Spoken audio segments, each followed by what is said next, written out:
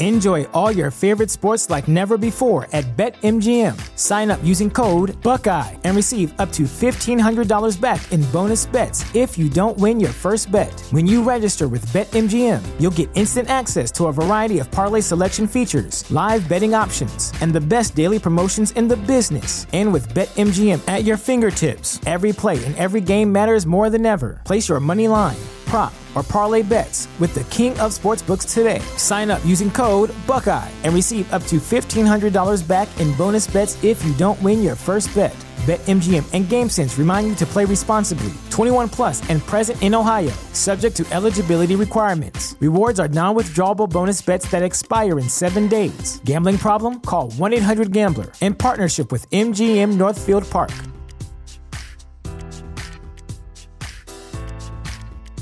You know how to book flights and hotels. All you're missing is a tool to plan the travel experiences you'll have once you arrive. That's why you need Viator. Book guided tours, excursions, and more in one place. There are over 300,000 travel experiences to choose from, so you can find something for everyone. And Viator offers free cancellation and 24/7 customer support for worry-free travel. Download the Viator app now and use code Viator10 for 10% off your first booking in the app. Find travel experiences for you. Do more with Viator.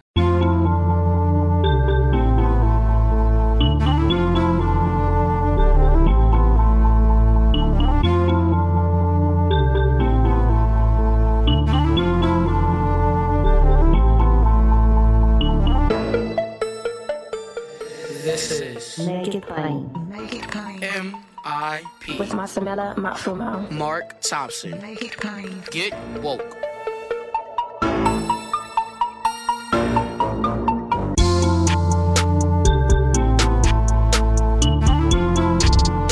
God bless you. Good morning. Get woke. Ladies and gentlemen, MIP is COVID free. Free meaning you don't need a subscription to hear MIP every day now for a limited time. While we endure this pandemic, we want to make it available to everyone. So wherever you get your podcasts, Apple Podcasts, Spotify, Google Podcasts, Stitcher, Pandora, MIP is COVID free and available to you and everyone without a subscription.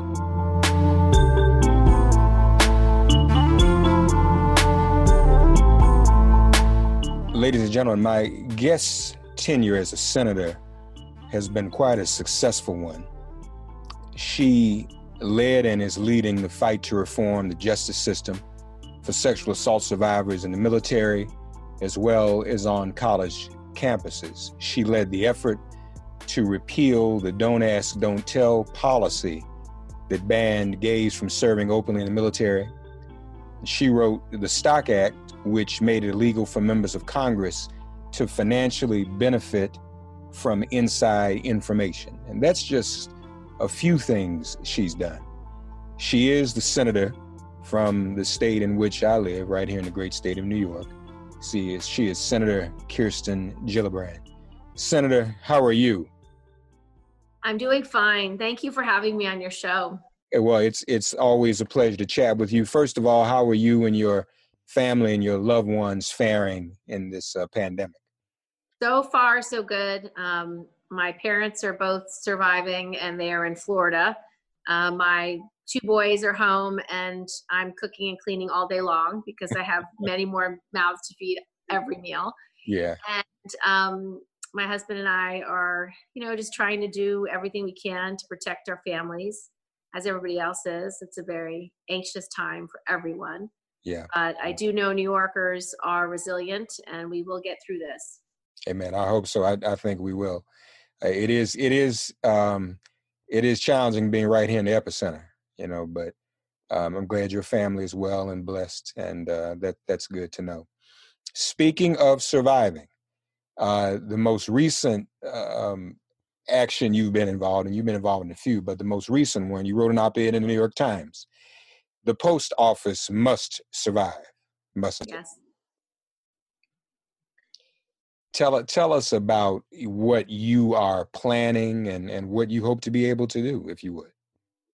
So the post office has been struggling, and under COVID-19, it's nearly on the brink. It won't last the summer if we don't support it. So there's a couple of ways to strengthen the post office and a couple of reasons to strengthen the post office. First and foremost, our elections. It is essential that we are able to vote by mail this November. If we are still in the midst of the COVID-19 epidemic, it will be absolutely necessary that every voter can vote by mail. We also will need flexibility like curbside voting and early voting, and election day is a day off. But the key components vote by mail. So the post office must survive until then, and that will strengthen it. Second, during this epidemic, so many people are unemployed and so many people are in desperate need for resources. And one of the things that we want to prevent is payday lenders as well as other predatory practices. And one of the best things we can do to prevent that is open up all post offices to be banks. They used to be banks. They used to be banks during the Great Depression, after World War I, World War II, straight up until the 60s. And so those post offices were able to offer basic banking for anyone who was unbanked or underbanked, checking, savings, small loans. Microloans of $500 can be life-saving for a family. That might be enough to pay a medical bill. It might be enough to allow someone to keep their heat on. Enough to buy food at a moment when people are underemployed. That is necessary. So opening these post offices to be basic banks would make a huge difference, basically public banks. And then third, our post offices have this requirement that they pay their pension liabilities out 75 years. No other entity in America has to do that, so we should take that away. And if you do those three things, you've shored up the Postal Service for the next generation and the generation thereafter. Postal banking alone gives $9 billion of revenue a year. Wow. So now what Trump is saying is that in order for him to back down, they would need to agree to raise their rates. Is that accurate? Yes. He said that because he doesn't like Jeff Bezos and he's angry at Amazon and he wants to harm their business model. So he wants it to be expensive for Amazon to ship packages because they right now use the Postal Service. I think that's very small-minded and backwards and ineffective and stupid. Indeed. But now you mentioned the voting aspect, though. Mm-hmm. Might there also be an agenda on his part, knowing what crucial a role the post office could actually play this November to undermine that too? Well, he actually said that out loud. He said it would be terrible to increase people's access to vote by mail because if more people vote, then Republicans will never win again. Mm-hmm. So he actually said the thing you don't say out loud. Yeah. And it's pretty outrageous that a president would be so overly politicized and so partisan during a national pandemic. It's outrageous. Yeah. You mentioned banking, and I've read about that in history. Can you give us a glimpse of what the advantages would be to everyday Americans in comparison to you mentioned the Depression and the World Wars, coming out of this pandemic, how beneficial it might be for Americans to have access to banking at the post office? So right now, there are hundreds of thousands of people who are unbanked or underbanked in my state alone. And it's quite a number of people. I think it is as high as 20 or 30% of people are unbanked or underbanked nationwide. So that means they don't have a checking account or a savings account. It means they can't accrue interest. It means if they need to borrow money, they might have to use payday lenders or other unsavory predatory practices. And so it's a huge problem for people to not have a bank account. To be able to emerge from this unbelievable crisis, people are going to need access to capital. They're going to need microloans to start businesses, to get themselves back up and running. The post office can offer those loans and they can serve more people.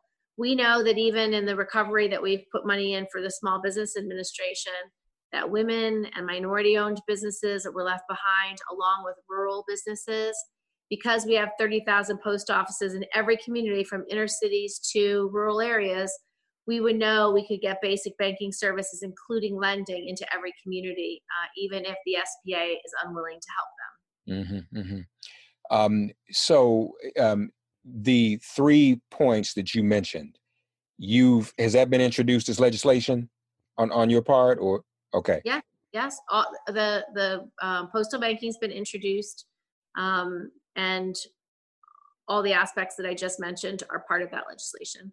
So where are we in that process? I know how difficult McConnell can be, but yeah, so we're hoping that for the fourth COVID bill, which is being negotiated now, that bill may well start in the House of Representatives. This idea is sponsored by our House delegation. Carolyn Maloney leads it in the House. So she is going to ask that it be included in that baseline package that Speaker Pelosi will write. And then hopefully we can negotiate and keep it in on the Senate side. Okay. Well, that's very important. I know the majority leader has suggested states should file for bankruptcy. We can't have states filing for bankruptcy and the post office going out of business at the same time, can we? No, and that's absurd. I mean, to say that is so cynical and so wrong-headed. It's just something that I can't imagine any majority leader ever saying. Yeah. It flies in the face of President Trump's goals of having a growing economy by election day. And it's so harsh. I mean, to have a state go bankrupt, that means they would have to slash employees from first responders to educators to social services to safety nets. I mean, so many people would be harmed by such an outcome. And I don't know why Mitch McConnell is so callous. Yeah. You have also been a part, I believe, of an initiative to have those who are unemployed help out with COVID relief and really help maybe even get to work again. Yeah, so we are hoping that as part of the next bill, we can have a health force. And what this would look like is we would teach and train 1 million workers in the next 2 months to be able to be frontline healthcare workers to help our nurses and doctors and EMTs and other first responders do the testing and do the contact tracing. It would be amazing if we could get through the Defense Production Act more tests up and running so that these testers can go out to every corner of the United States, test everyone, and then be able to do contact tracing for every single person who tests positive. If you can get that up and running in the next 2 months, you could arguably reopen most of the economy by September.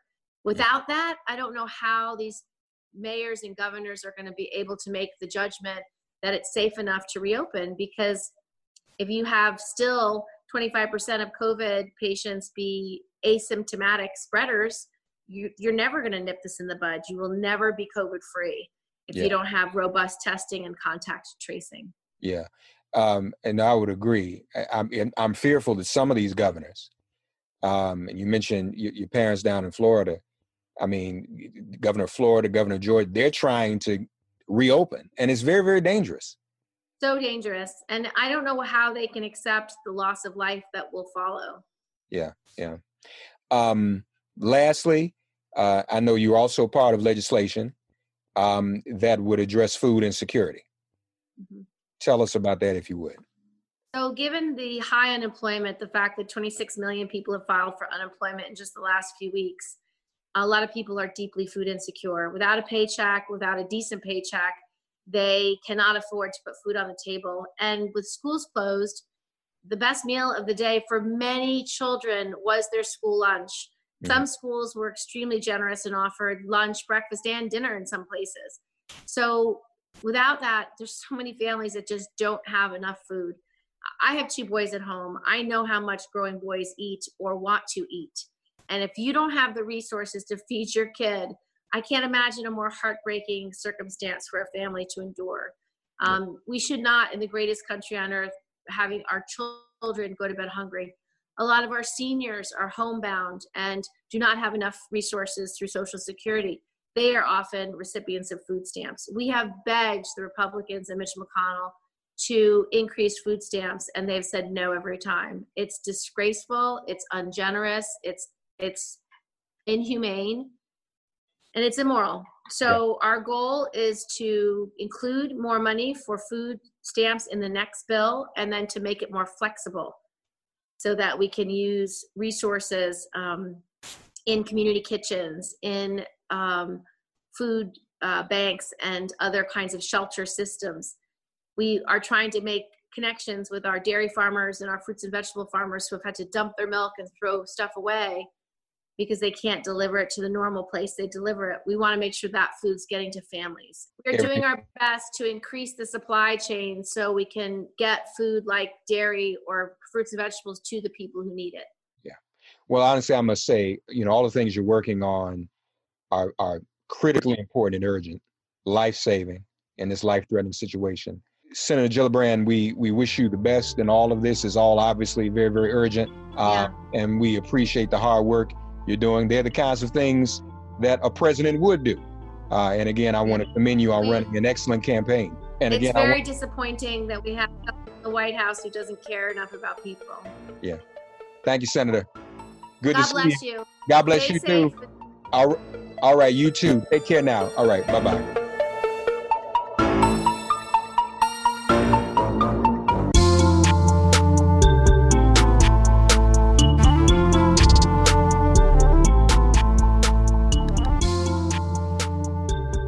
Ladies and gentlemen, joining us once again on Make It Plain. And he is the author and publisher right now of PressRun.media. We invite you to check it out. Former staffer at Media Matters, Salon, Rolling Stone, Billboard. But Press Run is his beat right now. Fearless media commentary. He's always been that way anyway. PressRun.media. Eric Boehlert is once again back with us. Hey man, how are you? I'm doing good. Good to be here. Good to see you. Good to be seen. Glad to know that you and yours are faring well, or at least as best you can under the circumstances. Week 6, I think it is out here in North Jersey. So yeah, we'll yeah. Your latest at Press Run, fascinating comparison between Trump and LBJ. Yeah. And we are getting close to Vietnam numbers when it comes to deaths from this pandemic. Yeah. Probably Monday night, Tuesday morning, it'll hit 58,000 in the U.S. Trump said it was going to be 0, of course, back in February. But yeah, 58,000 is the U.S. death toll for the Vietnam War. That, of course, took at least 9 years. You could extend it even further in terms of jungle warfare. Vietnam War has always been kind of the benchmark for a failed presidency, for an event that would destroy a presidency. It was, it was obviously Vietnam in 1968 that forced LBJ not to run for re-election. And as I point out in my piece, it's not just this is Trump's Vietnam. I mean, we've got a collapsed economy, staggering unemployment that might hit 15 to 20%. We've got food lines growing around this country. CEO of Tyson Food now saying the chain for supermarkets is weakening, things like that. So this is Trump's Vietnam, and it's his Great Depression. Yeah. And one of the things I asked in the piece was, the press coverage that folks are seeing, does it really capture what's going on in terms of the staggering proportions of what's happening? And I did a piece on Friday for PressRun.media, and it was, Trump's pandemic is 26 million lost jobs, 58,000 deaths, and the New York Times keeps running these Dems in disarray articles because that's what they always do, right? They're looking at Joe Biden in 2020, and they actually published 3 additional ones after my column on Friday, just relentless, kind of bad news for Biden, and his campaign is in disarray, and Democrats don't have a unified message. We're talking about an incumbent who has 26 million lost jobs. It'll be 30 by Friday, 30 million lost jobs. And he's running for re-election, 58,000 deaths. 2014, the political press was writing Barack Obama's political obituary because 2 people died from Ebola. How do you look at what's now on Trump's resume and say, boy, Democrats have a tough road ahead. I don't know who's going to win in November. I no way I'm making that prediction. But we've never had a president with 15% unemployment running for re-election, and the New York Times saying, gee, boy, that Biden, I don't know, that campaign's in trouble. If you go to and again, we all know what happened with polling in 2016, but again, the context is Biden is ahead in 40 of the last 42 polls. He is ahead in every swing state poll in this country, but the press is so wed to this idea that Democrats are being outsmarted, outmaneuvered. Trump is 2 steps ahead of everyone, that they really have a hard time breaking their chain. And they want to cover this campaign like it's a normal campaign, like we aren't in a once-in-a-century crisis. Yeah. And so between that and the piece that you mentioned I did today about the Vietnam comparison, I'm not really getting a sense the political press is really grappling with the staggering proportions of the Trump failure. Yeah. Well, you mentioned Vietnam as being sort of the benchmark of a failed presidency. Yeah. Because clearly Watergate was not, or Ukrainegate currently isn't. Right. I would probably add to that the hostage crisis is also a benchmark. And as you mentioned about Obama in 2014, it appears that only Democratic presidents have benchmarks of failure, right? I mean, Johnson was Democrat. Right. If a Democrat had 58,000 deaths on their watch, it would be LBJ all over again. I mean, they'd have to resign immediately. Re-election. Yeah. Right. So it really is kind of crazy. But something else you pointed out that I actually did not know. Yeah. That during the Vietnam War, they also held the 5:00 p.m. press conferences. Yeah, over in Saigon. Yeah, and it was, the same thing. It was, there was I can't remember right now, but there was a term that they referred to. Was it the 5 o'clock? 5 o'clock follies. 5 o'clock follies. Yeah, the 5 o'clock follies. So it's the same thing. And so it's interesting. It is the same thing, but the briefings today are so much worse, and we can talk about why. 5 o'clock follies were the Pentagon generals and war planners meeting with the U.S. press in Saigon at 5 o'clock and for years, and just delivering these wildly overly optimistic assessments on what was happening on the ground, what was happening, the light at the end of the tunnel, as LBJ talked about. These went through the Nixon years. And eventually what I point out in the piece is, Vietnam War was a turning point for the American press. And up until that point, this was 50 years ago. So, we had just come out of World War I, Korea War. The political press basically believed anything the federal government told them, and certainly believed anything the federal government told them about warfare. Right. It was the lies just the lies and misleading for the Vietnam that finally convinced a whole generation of reporters that, hey, we're getting lied to. So that was the key. And I asked, for the pandemic, what lessons has this DC press learned? Trump lies in these press briefings in a way those war planners never dreamt of doing, during the Vietnam War. They were trying to fudge numbers. They were trying to put a spin on it. Trump is just relentlessly pushing misinformation. Obviously, he's talking about, ingesting disinfectants and drinking Clorox and Lysol.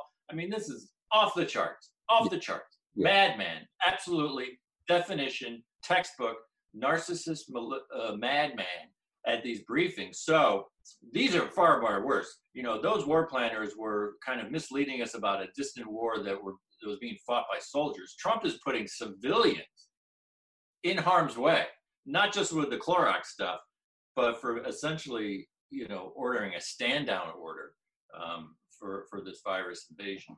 There is comparison, and now we know Trump is throwing in the towel for now in terms of the briefings.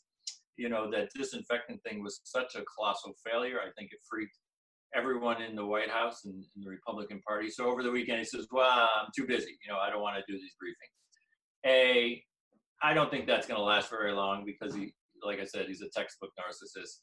He's got to be back in front of the cameras. He has to have the attention. He can do that with Twitter a little bit, but obviously with the lockdown, he can't leave the White House. He wants to go golfing. He's not going to be on TV. None of that's going to work for him. So the question is, I think, is when does he come back with these briefings? But the sad part is, it should have been the press that unplugged these briefings. It should have been the press that collectively raised their hands and said, we cannot in good conscience put you on television. Yes, we know you're the commander-in-chief. Yes, we know. Usually when the President of the United States addresses the nation, particularly during a health crisis, it's our job to relay that information. You're just lying. You're just getting people, possibly killed. We cannot do this. We've got to unplug you. But to no surprise to you and me, they couldn't come up with that collective courage. And so now Trump is doing it. And Trump is the one who's walking away temporarily. So yeah, the briefings, I think, have been, there's been a lot of media debate about whether they should have been covered. It just became disgraceful. 25, I think Washington Post and the New York Times both recently added it up. I think between 28 and 30 hours that there was covered live. I doubt in 8 years Obama got 28 hours of live national television coverage. If you set aside the State of the Unions, I can almost guarantee you Obama in 8 years did not get what the TV networks just gave Trump in 5 weeks. It's just astounding. Well, but I think also too, as you mentioned, with the whole ingesting cleaning and all this kind of stuff, it's also obvious he is just taking up time. He's just, that's not even lying. That's just, I'm gonna run out the clock. I'm gonna do four corners. Yeah. And as you and I talked about in the past, I was really enlightened of the former ABC anchor Carol Simpson's analysis, where she feels that he is doing it to preempt local news and local coverage of people who are dying in local communities, and I think that kind of proves it, because I'm sure in the Vietnam briefing they were misleading people, but they went up there saying, hey, you should drink some Clorox. That's kind of a dead giveaway. Okay, you're not lying right now. You're just running out the clock so nobody else gives this the accurate coverage that it deserves, Right. These briefings started out 45, 50 minutes. They started out with 15 people behind them. They all said something useless. Then it kind of became 4 or 5 people, and then it became 2 hours. Look, a lot of people have talked about these are the rallies he can't have.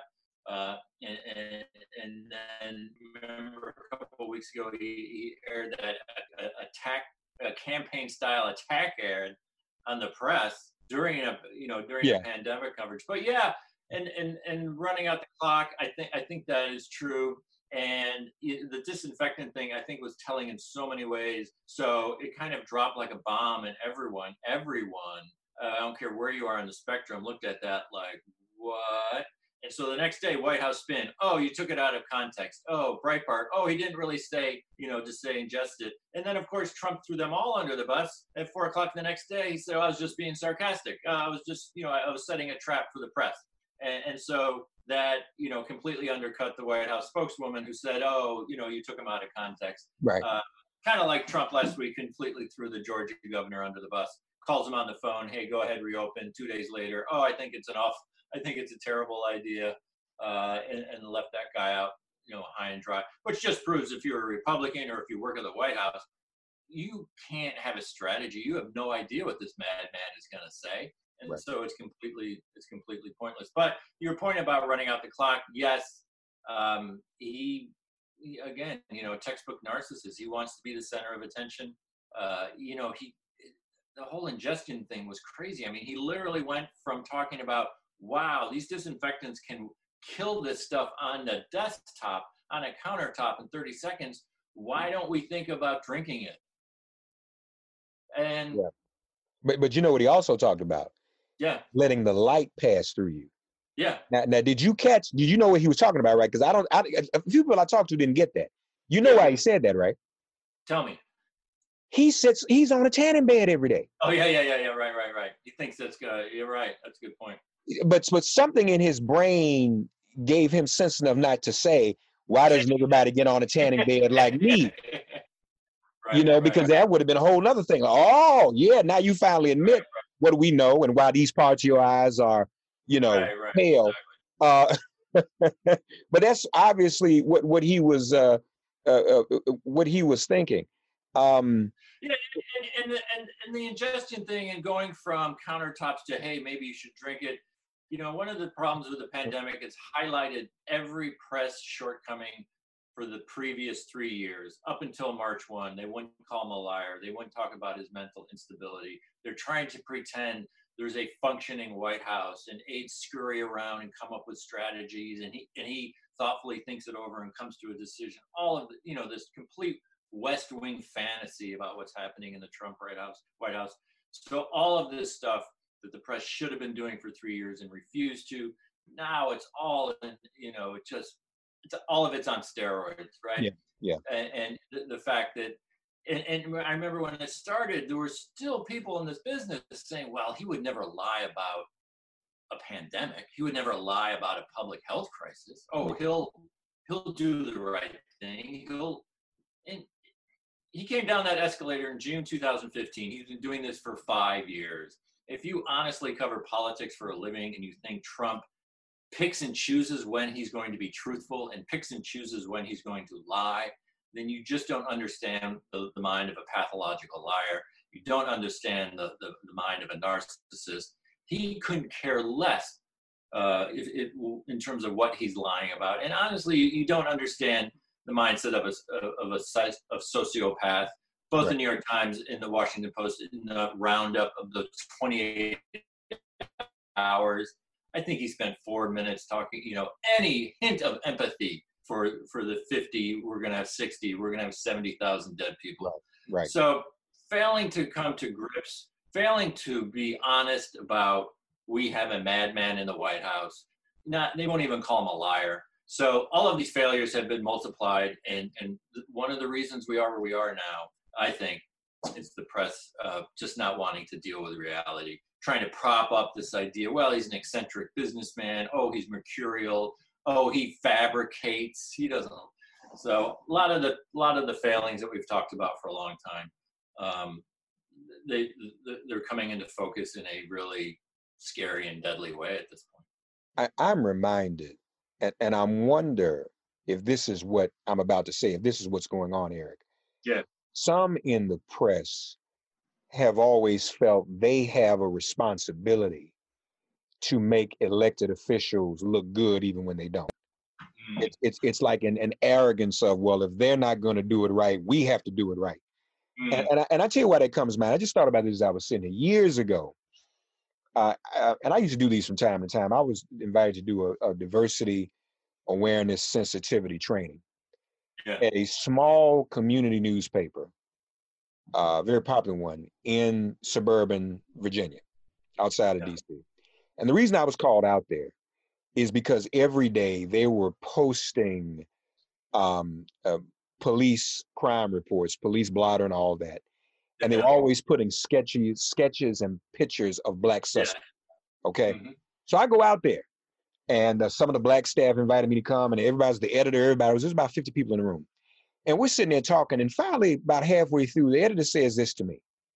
It says, Mark, but we have a responsibility. The sensitivity is not as important. What's more important, Mark, is that we have a responsibility to stop this crime and apprehend the suspect. And I said, wait. You have a responsibility. That's the police job. That's not your job. And the room fell quiet. I said, you kind of going into another lane that's not yours. And when I watch some of this press today, I wonder, I'm sure someone has said, well, this is America. We can't have our president looking crazy. So we have to try to make this look like something else. But in fact, they're making it worse by giving him wall-to-wall coverage. He is truly crazy. So you're seeing that no one in the history of humankind has ever said anything like ingest cleaning fluid. Right. I mean, that is a clear Example. And one other thing, I want you to respond to this too, if you don't mind, because I thought about you too when this happens. You know, a lot I learn from you, and I think about it when it happens. Kemp, open Georgia. Kemp, don't open Georgia. I thought about you. Fog of unknowability. Right. You know, I just which I said that's just what that's still, and I said that's all that is. People say, Mark, it doesn't make sense. Yes, because that is the strategy. It's not supposed to make sense. It should keep you, you know, it's a moving target. Right. So the fog of unknowability, which I tweet about a lot, it's a phrase that Kremlin watchers have used for Putin in the press. And they warned the American press when Trump was elected.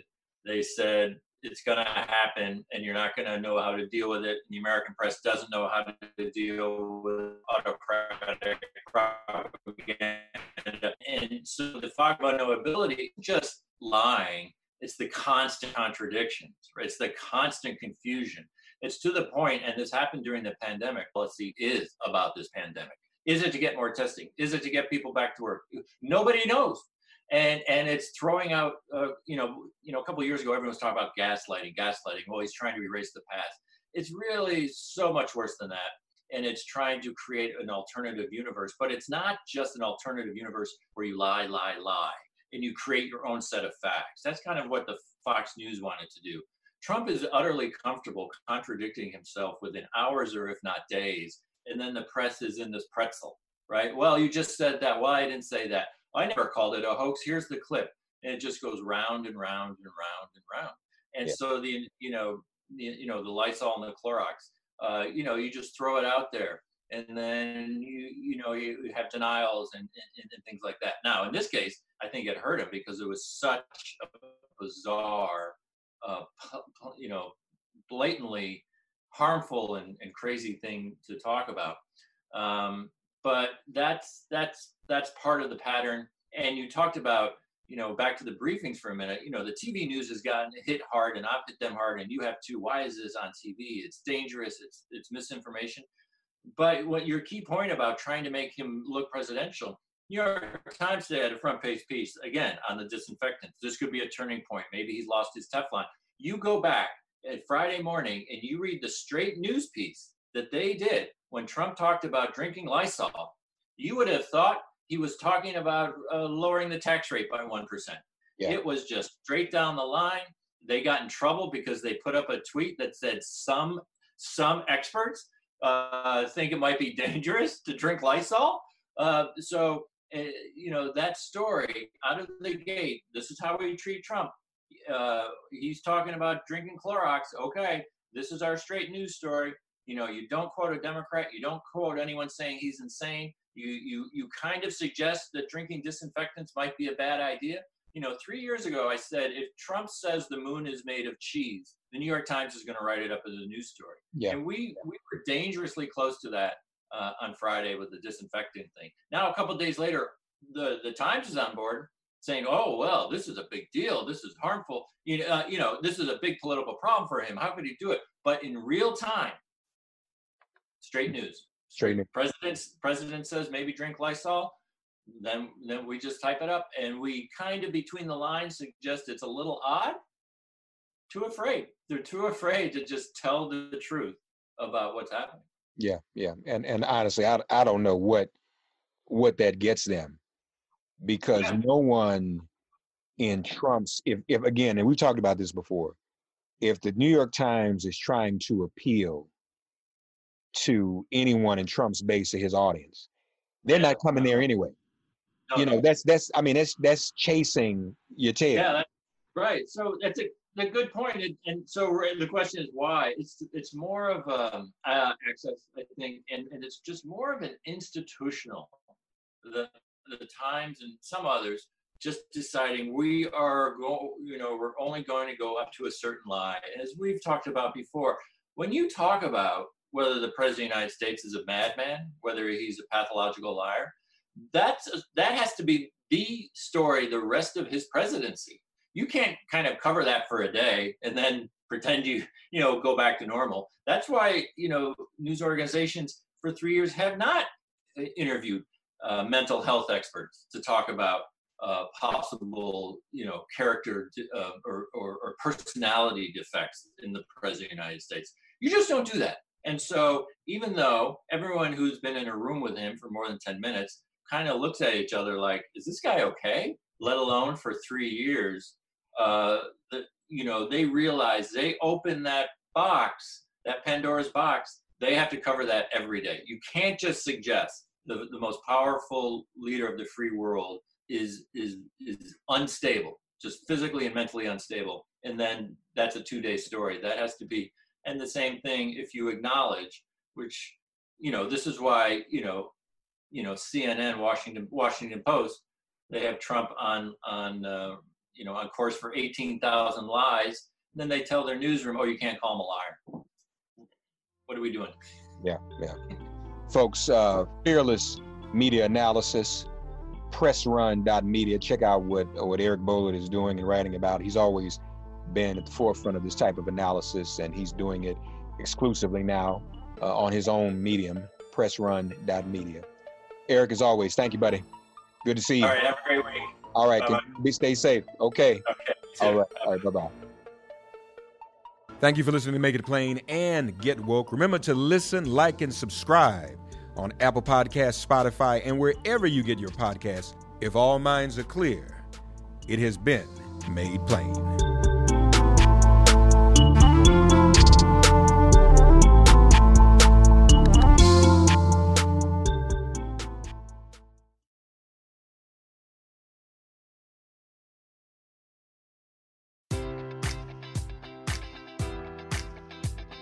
Enjoy all your favorite sports like never before at BetMGM. Sign up using code Buckeye and receive up to $1,500 back in bonus bets if you don't win your first bet. When you register with BetMGM, you'll get instant access to a variety of parlay selection features, live betting options, and the best daily promotions in the business. And with BetMGM at your fingertips, every play and every game matters more than ever. Place your money line, prop, or parlay bets with the king of sportsbooks today. Sign up using code Buckeye and receive up to $1,500 back in bonus bets if you don't win your first bet.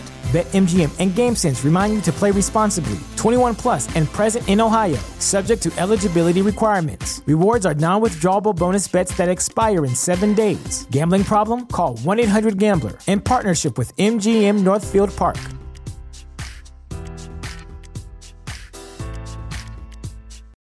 Without the ones like you, who work tirelessly to keep things running, everything would suddenly stop. Hospitals, factories, schools, and power plants, they all depend on you. No matter the weather, emergency, or time of day, you're the ones who get it done. At Grainger, we're here for you with professional-grade industrial supplies. Count on real-time product availability and fast delivery. Call, click Grainger.com, or just stop by. Grainger, for the ones who get it done.